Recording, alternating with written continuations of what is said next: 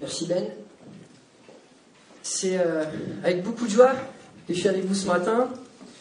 C'est avec beaucoup de reconnaissance aussi que j'ai pris un café en me levant. Depuis 3 semaines, on a accueilli une étrangère chez nous.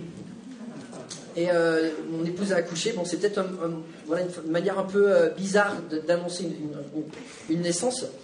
Mais quand je tiens ce bébé, je ne peux pas m'empêcher de la regarder et de dire « Mais t'es qui toi en fait ?» Tu vas ressembler à qui tu vas aimer quoi c'est qu'est-ce qui te motive? C'est quoi qui te fait sourire? C'est quoi qui te console? C'est quoi ton tempérament? Et je pense qu'elle, la manière dont elle me regarde, elle doit se poser la même question. Mais c'est qui celui-là? Pourquoi il ne me lâche pas? Pourquoi il est toujours excité? C'est quoi ces trucs pointus sur son visage? Est-ce que je peux en arracher quelques-uns? Et c'est vraiment fascinant la vie parce que voilà, on accueille une étrangère, un bébé, et tout de suite on est rempli d'amour et d'un amour protecteur. Et dès qu'il y a un souci, on est là, à chaque alarme, on est là pour regarder la température, pour calmer les pleurs, pour bercer, donner le biberon, pour protéger des microbes. On est prêt à tout arrêter pour prendre soin de nos bébés.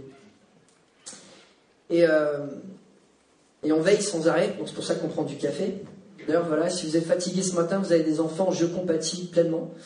Mais si c'est parce que vous avez regardé Netflix jusqu'à 2h du matin, je compatis aussi. L'équipe d'accueil a des verres d'eau froide. Vous le mettez la main et on sera là pour vous. Mais c'est intéressant de se rappeler la perspective. Comme notre sœur l'a prié, on a un papa. Et que lui aussi est rempli de cet amour protecteur pour ses enfants. Un amour qui souhaite protéger ses enfants pour leur permettre de connaître au maximum l'amour. Et de les prévenir du danger, de les prévenir du mauvais choix. Et que Dieu, dans la Bible, on voit, il n'hésite pas de donner un cadre pour nous permettre d'avancer sur le terrain de l'amour. Aujourd'hui, nous continuons notre série en Éphésiens, au chapitre 5. Et on se rappelle, dans toute cette lettre, Paul nous rappelle qu'en Jésus-Christ, nous avons une nouvelle identité, une identité spirituelle qui nous donne une vie spirituelle. Et Paul nous rappelle que nous sommes changés de l'intérieur pour avoir une vie qui de l'extérieur, va être transformée. Au chapitre 5, nous avons vu ça la dernière fois, Paul nous rappelle que nous sommes appelés en Christ les enfants bien-aimés de Dieu. Nous avons été adoptés par Dieu, rassemblés par Dieu. Et Paul va nous rappeler au chapitre 2, enfin verset 2, que Dieu nous appelle ses enfants bien-aimés et son encouragement, c'est de marcher dans cet amour, en imitant Dieu le Père. Et c'est vrai que dans toute la lettre d'Éphésiens, pour l'instant, c'est presque que des encouragements positifs. Paul, il va nous rappeler encore tout ce que Christ a fait pour nous, c'est ce qu'on a chanté. Tout ce que Christ a apporté pour nous, toute l'initiative de Dieu, la largeur de son cœur, sa générosité pour répondre aux prières, pour être là pour nous. Et puis là, il prend un petit peu un autre ton, le ton du Père qui, oui, il est rempli d'amour, mais il y a aussi des encouragements aussi négatifs pour protéger, avec certaines interdictions. L'amour dans la Bible, c'est du sérieux et ça se protège. Comme un parent donne un cadre à ses enfants, Dieu va aussi nous donner un cadre pour que nous puissions marcher dans l'amour. Parce qu'il y a des terrains favorables à l'amour et il y a des terrains défavorables à l'amour. Et ça, vous le savez tous. Alors, je vous invite à suivre avec moi. Nous allons lire, voilà, en Éphésiens chapitre 5. Et on va lire des versets 1 à 5. Paul écrit « Soyez donc les imitateurs de Dieu, puisque vous êtes ses enfants bien-aimés, et vivez dans l'amour en suivant l'exemple de Christ qui nous a aimés, et qui s'est donné lui-même pour nous comme une offrande, et un sacrifice dont l'odeur est agréable à Dieu. Que l'immoralité sexuelle, l'impureté sous toutes ses formes, ou la soif de posséder, ne soit même pas mentionné parmi vous, comme il convient à des saints. Qu'on n'entende pas de paroles grossières, de propos stupides ou équivoques, c'est inconvenant, mais plutôt des paroles de reconnaissance. Vous le savez bien, en effet, aucun être immoral, impur, ou toujours désireux de posséder plus, c'est-à-dire idolâtre, n'a d'héritage dans le royaume de Christ et de Dieu. Aujourd'hui, on va se concentrer versets 3 et 5, où Paul va nous décrire 2 attitudes qui bannissent l'amour. Une attitude plutôt de la sphère privée et une autre attitude plutôt de la sphère publique. Et Dieu nous rappelle dans ce passage que Il y a deux attitudes qui tout simplement sont incompatibles avec l'amour selon Dieu. Paul va le dire de manière cash, l'immoralité sexuelle, la sexualité vécue de manière égoïste, c'est pas compatible avec avec le cadeau que Dieu nous donne. Et puis pareil, la prise de parole de manière irréfléchie, de manière égoïste, ça, c'est pas logique avec le langage de l'amour que Dieu donne. Le message de la Bible, c'est de vivre avec la maîtrise de soi en dépendant de Dieu, pas sous l'impulsivité et en se laissant porter par les passions. Et l'amour de Dieu, c'est un amour qui est mesuré, c'est un amour qui est engagé, et c'est ce que nous voyons dans ce passage. L'amour, selon Dieu, va bannir certaines pratiques, et Paul va le décrire en disant, ben voilà, parce qu'il y a des choses qui ne sont pas convenables à des saints. L'amour que Dieu nous encourage à avoir, c'est un amour qui est pur. Un amour qui finalement est lavé des saletés de ce qui finalement ne va pas bénir ceux autour de nous. Et ce que j'aimerais qu'on se rappelle ce matin en allant dans ce passage, c'est d'avoir cette image claire que dans la Bible, en réalité, la pureté ou la sainteté et l'amour vont toujours de pair. On ne peut pas vraiment les séparer. Des fois, on décrit l'amour comme une grande rivière qui coule du cœur. C'est bien qu'il y ait de l'initiative, mais si l'eau elle est sale, on peut pas vraiment faire du bien aux gens. Et la Bible nous enseigne que oui, il faut de l'amour, mais il faut aussi qu'on nettoie cet amour. Et ça s'appelle la sainteté. On voit ça dans toutes les Écritures du début à la fin. J'aime beaucoup quand Paul va donner à son disciple Timothée une vision pour l'Église en tant que futur pasteur. Il lui dit, voilà, si je dois résumer l'instruction, ton rôle en tant que leader d'une Église, c'est ça. C'est un amour qui provient d'un cœur pur. Il n'y a pas de plus beau cadeau qu'on peut s'offrir les uns aux autres. C'est un amour qui est saint. Un amour qui est pur. Un amour qui est lavé finalement de ce qui ne va pas faire du bien aux autres. Et c'est le but du christianisme. Lorsque Dieu va dire à son peuple Israël après l'Exode, vous serez saints car je suis saint, juste quelques versets plus tard, il va leur dire, tu aimeras ton prochain comme toi-même. C'est sur le même terrain, l'un va avec l'autre. Tu ne peux pas aimer ton prochain comme toi-même si quelque part tu ne chemines pas vers la sainteté. Et c'est le langage de Dieu parce que c'est qui Dieu est. Et alors Paul nous encourage dans ce passage. Il y a deux attitudes. Et voilà, il va être cash, il va être polémique, mais c'est du Paul. Et il va nous donner deux attitudes que l'amour pur va bannir. Et la première attitude que l'amour bannit, c'est la sexualité centrée sur soi. Paul va utiliser trois images qui finalement sont un petit peu synonymes. Il va parler d'immoralité sexuelle, d'impureté et de convoitise, la soif de posséder l'autre. Et plus tard, il va décrire ça, verset 5, comme l'idolâtrie. Verset 3, je répète que l'immoralité sexuelle, l'impureté sous toutes ses formes, ou la soif de posséder, ne soit même pas mentionnée parmi vous, comme il convient à des saints. Alors, c'est super intéressant d'être disciples de Jésus, parce que Dieu nous appelle à être des artisans de paix, et après, on a un message qui est super polémique. Donc c'est toujours intéressant, ça c'est sûr, on ne s'ennuie pas. Et il y a très peu de messages aussi polémiques en ce moment que la sexualité. Alors c'est pas nouveau, c'était polémique du temps des apôtres, mais c'est un sujet incroyablement impopulaire et sensible de nos jours. Et clairement, notre société, quand on parle de sexualité, on ne veut absolument plus de cadre. On ne parle plus de propre ou de sale, on ne parle pas de pur ou d'impur, on ne parle pas de moral ou d'immoral. C'est chacun fait son chemin et on se laisse tranquille. Et d'un côté, je le comprends. Notre génération, elle est réactionnaire.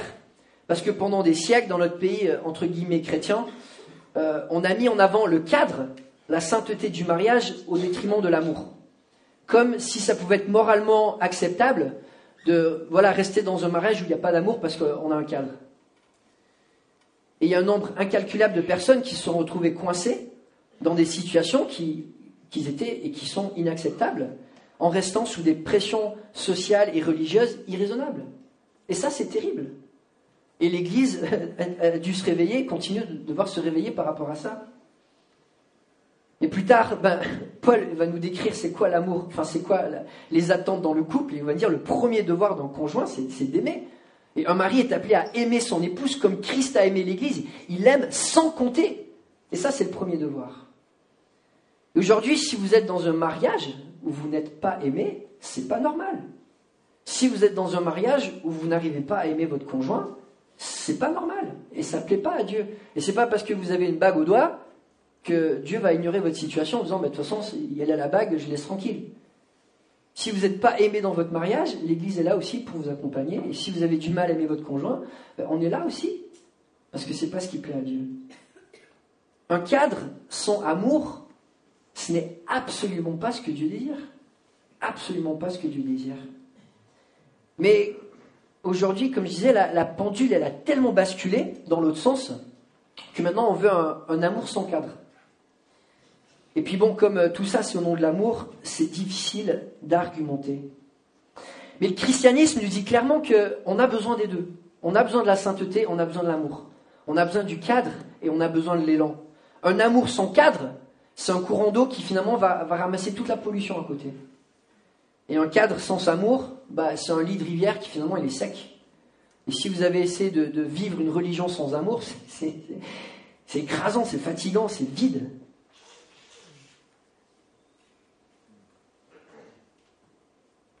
Alors voilà, on est dans un âge, comme je disais, où on a envie d'enlever tous les cadres, par réaction.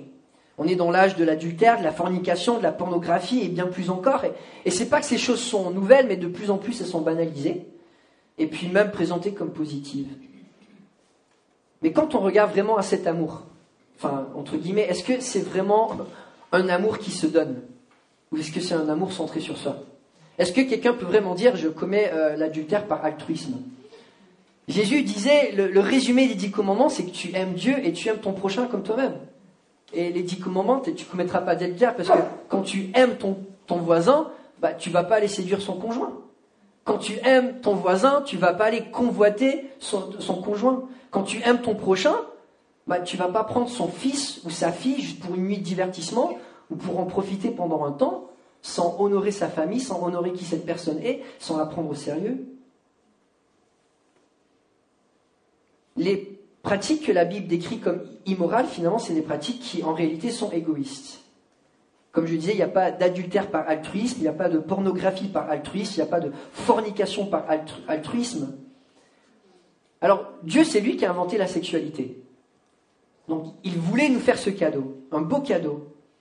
Mais quand il l'a offert aussi avec un cadre. Un cadre pour protéger ses enfants, pour que l'amour qui est communiqué au travers de ce cadeau puisse être vécu au maximum. Il a donné un cadre généreux, un cadre large, qui est défini de manière simple entre un homme, une femme, liés par l'alliance du mariage, et puis aussi dans la crainte de Dieu. Paul ici va utiliser un synonyme que je trouve assez intéressant. Il va parler d'immoralité sexuelle, d'impureté, mais aussi de convoitise. Et c'est vrai que je lisais une citation cette semaine, une personne disait mon moment préféré dans les relations, c'est la conquête de l'autre. Et clairement, quand tu regardes la télé, c'est ce qu'on voit. Tu ne regarderas pas un film où il y a un couple qui est marié depuis 20 ans et c'est montré de manière glorieuse. Ce qu'on va montrer, c'est la soif de posséder. C'est d'arriver à conquérir l'autre, la chasse. Et bon, je suis un romantique de cœur, hein, c'est pas que j'ai pas passé des moments un peu magiques quand j'ai rencontré mon épouse. Mais malheureusement, souvent, l'amour dans nos sociétés, il s'arrête là finalement. Et quand on regarde au vocabulaire biblique, il y a un synonyme que la Bible va employer pour parler de la sexualité. Et un mot qui revient souvent, c'est le mot d'honorer. La sexualité selon Dieu, c'est quelque chose qui honore Dieu et qui honore son prochain. Paul vient nous encourager de marcher dans l'amour. Juste avant, il nous encourageait de marcher différemment du monde. Juste avant, il nous encourageait de marcher avec dignité. Et quelque part, aimer son prochain, c'est lui offrir un honneur, c'est lui offrir une dignité. En Hébreux 13,4, l'auteur nous dit que le mariage soit honoré de tous et le lit conjugal épargné par la souillure.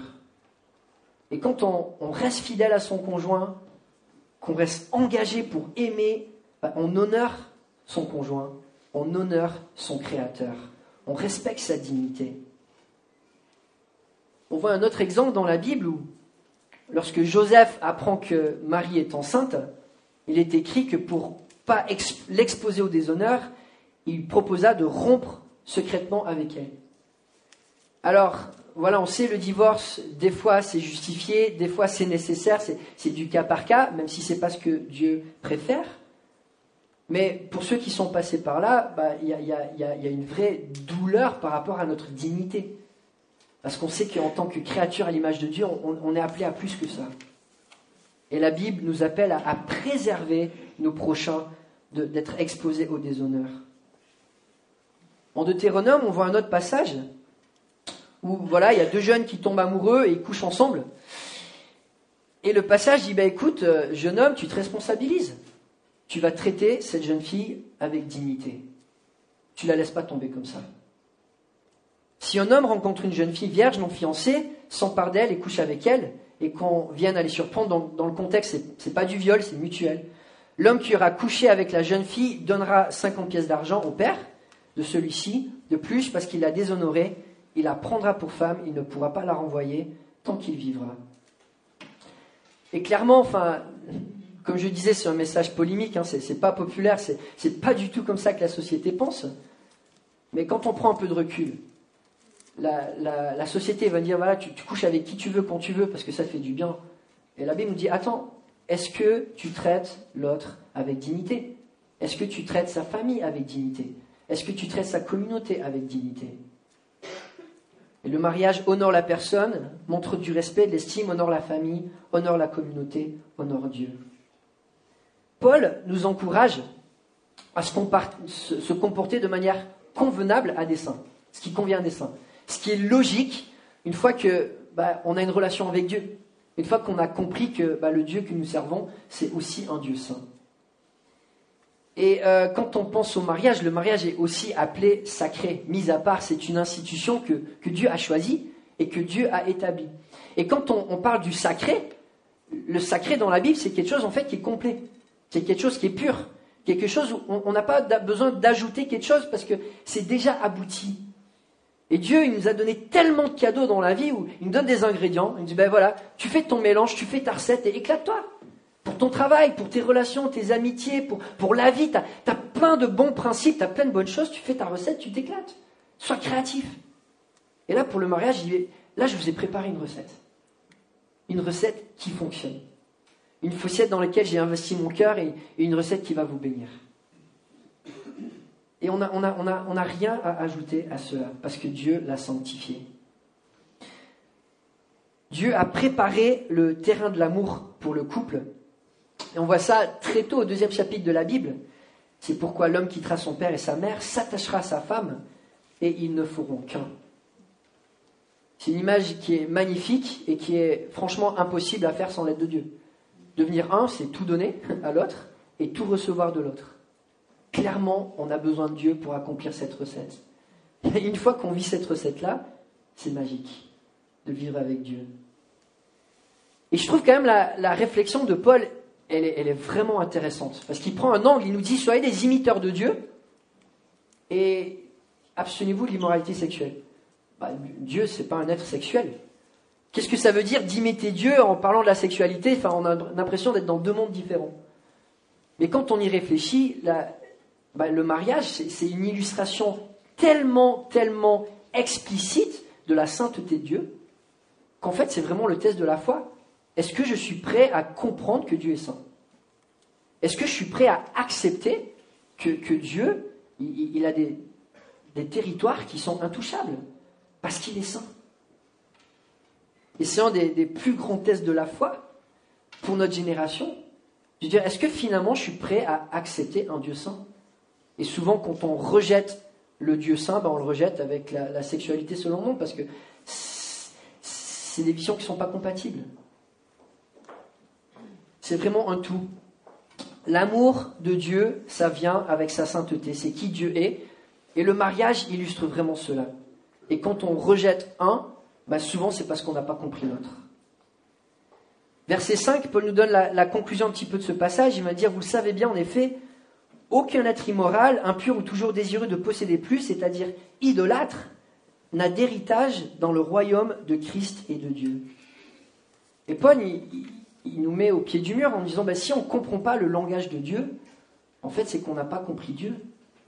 Et si on n'est pas apte de se donner à un Dieu qui est saint et qui finalement est capable de donner un cadre, c'est qu'on n'a pas compris qui il est et on n'a pas accepté d'entrer dans son royaume.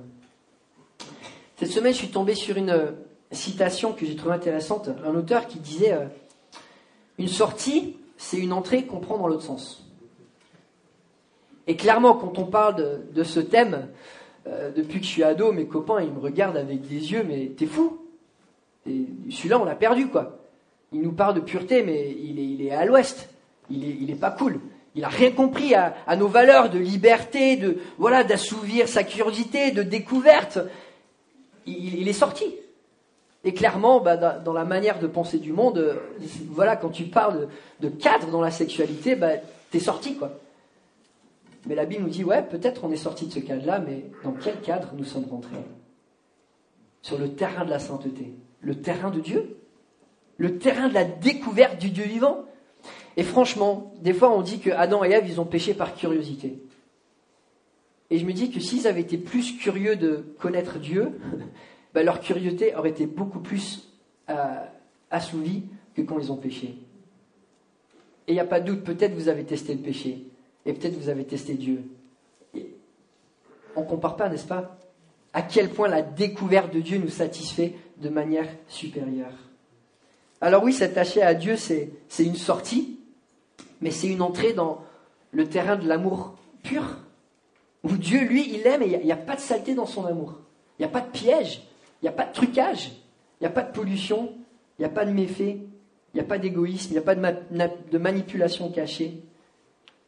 Et comme on l'a chanté, on est les bienvenus en Christ, même malgré le fait qu'on n'est pas parfait, qu'on ne mérite pas, et qu'on est tous en cheminement. Et c'est quand même triste que Dieu nous a donné des cadeaux si beaux dans sa création, d'être à son image, d'avoir une image de la sexualité et du mariage. Et nous, on a pris ce cadeau et on l'a transformé en idole. Et notre génération adore la déesse du sexe. Et à cette déesse-là, on lui donne nos prières, on lui donne nos attentes, on lui donne tous nos désirs, on lui donne la responsabilité de notre épanouissement, de vivre la liberté. On lui offre des offrandes, des sacrifices, des engagements, des vœux, des pensées, des rêves. Mais comme toutes les idoles, elles restent muettes. Et jamais, jamais on peut être pleinement satisfait. Alors que quand on tourne les regards vers Dieu, c'est pas la même chose. La sexualité ne peut pas remplacer Dieu.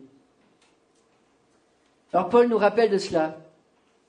En tant qu'enfant de Dieu, on a le privilège de pouvoir entrer sur le terrain de la sainteté.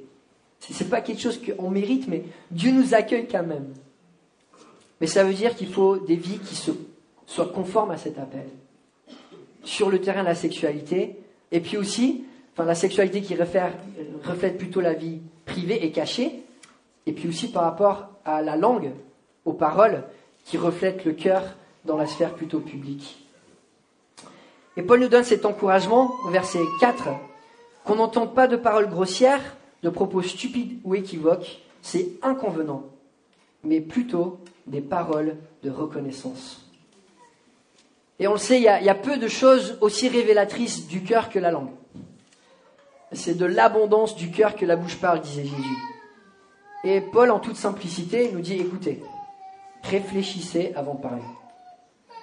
Si vous témoignez au monde que votre vie avec Dieu a du sens, dites pas trop de bêtises à côté non plus, quoi. Faut que ça soit cohérent. Et c'est rigolo, il y a quelques temps, on avait quelqu'un à la maison et cette personne a observé que j'étais plutôt bavard. Et ma fille, elle est là pour me défendre. Elle dit, mais de toute façon, mon père, il est payé pour parler. Et c'est une vision intéressante. Hein. D'ailleurs, je devrais être payé au mot, comme ça, les appels téléphoniques qui durent, c'est pas mal. Mais boutade à part, la bouche, on l'ouvre toute la journée. Et en tant que personnes qui, sont appelées à être saints, appelées à être pures, on a une responsabilité, comme Paul le dit, d'assaisonner ce qu'on dit de grâce. D'assaisonner ce qu'on dit de cette pureté qui fait du bien, qui communique l'amour. Notre identité, par la sexualité comme par le parler, peut communiquer l'amour de manière tellement puissante. Dieu nous appelle à préserver cela. Alors premièrement, il nous avertit de ne pas prononcer des paroles grossières. On pourrait traduire des paroles honteuses, obscènes, déplacées. Notre corps, comme notre bouche, existe pour honorer Dieu et honorer nos proches, pour porter la dignité, pour partager la dignité. Et il faut l'assumer. De toute façon, tu le sais, enfin moi par expérience, mais je suis sûr que dans les statistiques c'est pareil, une blague sur deux que tu vas dire va pas être drôle. Voilà, enfin, faut s'y faire, quoi. Donc voilà, on se revêt un peu d'humilité, on n'a pas besoin de rentrer dans les grossièretés pour améliorer la statistique, ça va pas marcher de toute façon. Tu auras toujours des creux. Donc voilà, t'assumes. Si tu veux provoquer des réactions, fais-le autrement, la grossièreté, ça va pas t'aider. Paul nous encourage aussi à ne pas parler avec stupidité. Et comme je disais, en tant que chrétien, des fois, on peut vraiment être naïf. Et c'est un contre-témoignage de dire, j'ai trouvé Dieu, ça donne du sens à ma vie, puis après, on est embarqué dans toutes les directions. C'est pas parce qu'on croit dans le spirituel qu'on doit être embarqué dans toutes les arnaques spirituelles. C'est pas parce que Dieu nous fait vivre des émotions fortes qu'on doit se laisser porter par les sentiments. Et c'est pas parce que tu as une bonne conscience que ça veut dire que tu as le dernier mot sur tout. Et Paul nous dit, trouve ta place et arrête de dire des bêtises. Voilà, tu prends du recul, tu écoutes la sagesse, ça peut venir de partout, mais arrête de dire des bêtises, ça glorifie pas Dieu et ça partage pas la dignité, c'est juste de l'égoïsme. Au contraire, Paul nous encourage à être identifiés en tant qu'enfants de Dieu par la reconnaissance. Si tu veux être connu pour quelque chose, c'est que quand tu ouvres la bouche, c'est rempli de louanges, c'est rempli de bienfaits, c'est rempli de... T'as reconnu que Dieu, il te fait du bien. T'as reconnu que Dieu est vivant. T'as reconnu que Dieu est avec toi au quotidien. J'aime beaucoup cette citation d'Augustin, le théologien du IVe siècle, qui disait que un chrétien de la tête aux pieds doit être un Alléluia. Et quand on connaît Dieu, il transforme notre vie, mais tous les aspects de la vie. Si c'est vraiment le cas, alors on a de la reconnaissance. Si c'est pas le cas, alors c'est du pipeau. Mais si notre Dieu est vivant, alors notre bouche, elle doit être remplie de louanges. Dieu constamment s'investit pour nous bénir. Et il ne nous lâche pas. Il ne nous lâche pas. Le jour de la naissance de notre fille, mes parents étaient à des funérailles d'un parent de la famille qui habitait juste à côté de l'église où mon père sert comme pasteur.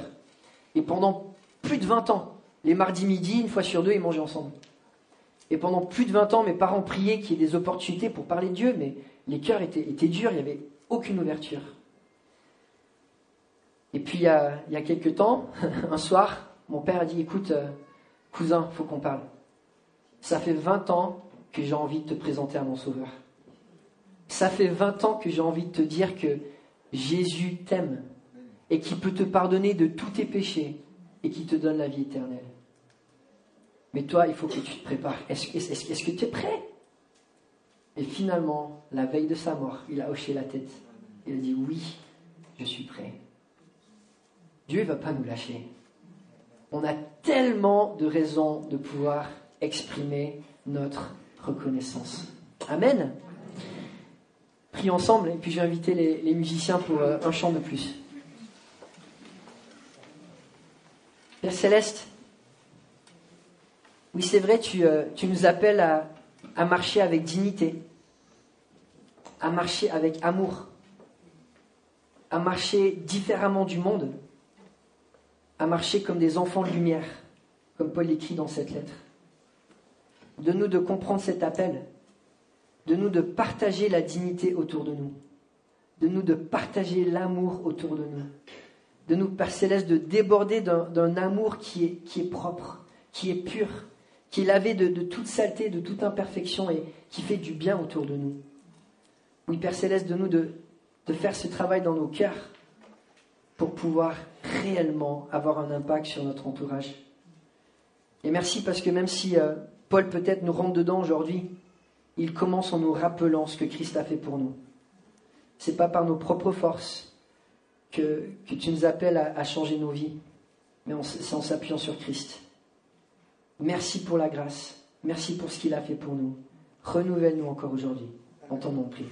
Amen. Je vous invite à